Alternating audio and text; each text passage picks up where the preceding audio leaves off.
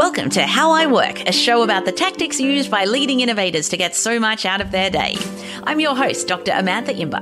I'm an organizational psychologist, the CEO of Inventium, and I'm obsessed with finding ways to optimize my workday.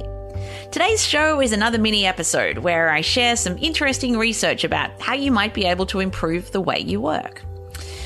Now, to start with, I have a confession to make. I love checking email. I love how productive I feel smashing through hundreds of emails in a single hour.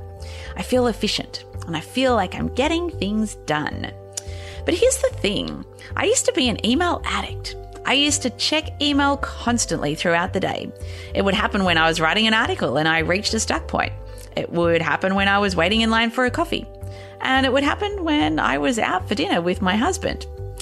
Now, while you might scoff at this, I know that I'm not alone.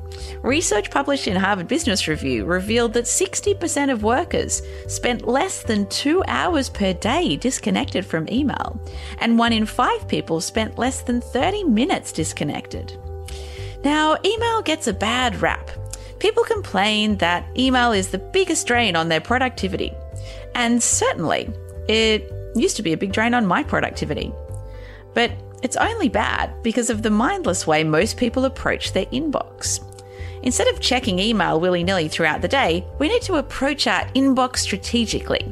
We need to utilize our inbox for its strengths, not its weaknesses.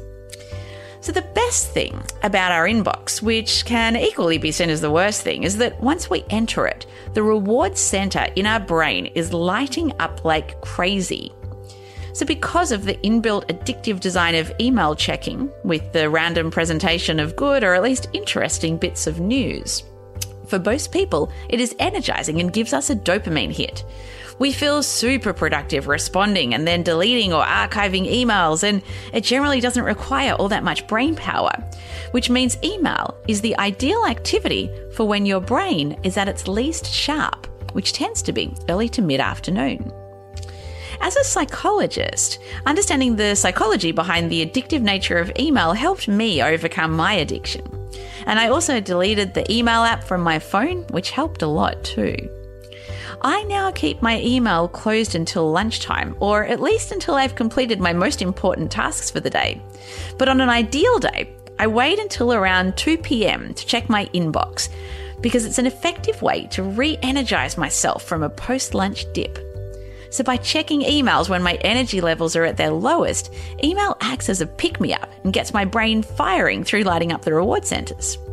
For me, I'll sometimes even put this meeting with my inbox in my diary. I'll block out a 30-minute chunk of time at about 2 o'clock, and I also set my timer too to make sure I don't get sucked into an email black hole. I'll often start by creating a few quick wins. I do this by spending the first minute or two deleting all subscriptions and emails I was CC'd on but didn't actually need to be CC'd on. This is particularly great at triggering the reward center of the brain through making a ton of progress in a short space of time. The next thing I do is respond to the emails where I can have the biggest impact. And then I go through the rest until my timer goes off. I've personally found that changing my email behavior has been one of the most difficult things to shift. But once I did start to change this behavior, it's freed up so much extra time in my day to work on projects that matter much more than responding to emails. Hey there, that's it for today's episode.